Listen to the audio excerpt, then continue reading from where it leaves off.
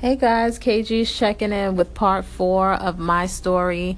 So I wanted to continue this because I think it's really important for someone listening to understand just how important it is to take ownership of your life and never give up on things that you set your mind out to do. So I'm continuing this episode 8 podcast with a part 4.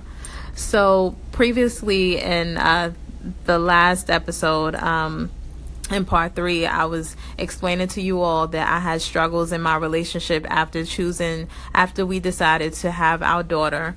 I think that we both just were in a position where he just wasn't mature enough to know just how important it was for us to so not even that. I can't even point all the blame. There was just a lot of dysfunction between he and I, and we were young, we were immature, and there were things that he would do that I didn't fully understand about him and didn't really consider until we had our daughter. And there were just things that were going on that I just didn't want my daughter to be exposed to, as far as me and him. Not to say that he's a bad guy. We're just not great together, which is unfortunate because he was definitely someone that I consider to be one of my close friends at some early point in my life because we spent a lot of time together. But I just feel that we were just in two different places in our lives, and we just had two different roads and paths that we were on. And here we have this child in the middle of us that we're trying to come together and raise as one, but we're not one. So we just didn't work out. We tried off and on for so many years, but one of the things that I had to sacrifice was my education in the midst of all of this mess between he and I. I had to dedicate all of my energy, not to say that I blame the relationship necessarily, but it definitely was a distraction. I ended up working full-time and going to school full-time, but it just became too much when you have a child as well who is an infant and has needs, and her needs financially outweigh anything else.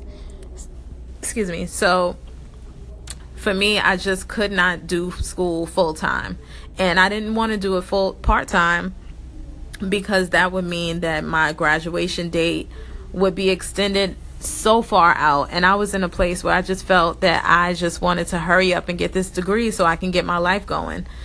And so when I left school, I always told myself, you'll be back. You will be back.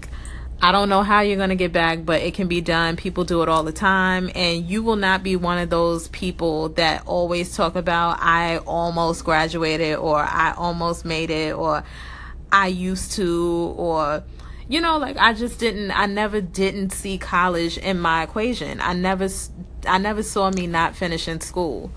So I had friends that were even trying to encourage me for the longest to get back in school because they knew how much it meant to me. Now, if it didn't mean anything to me, then they also would have respected that. But because I always talked about it, it just started sounding like excuses were being made as opposed to strides. So a year ago, I made the stride, and I was successful at making the stride, and I enrolled, excuse me, I enrolled in an online institution. I'm not going to disclose the name just for privacy purposes, etc.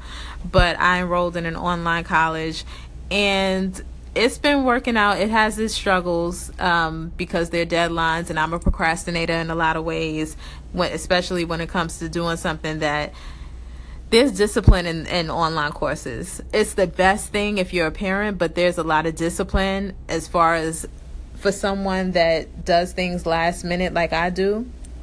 You just always have to stay on top of everything. But I think the college overall trains you to always stay on your toes.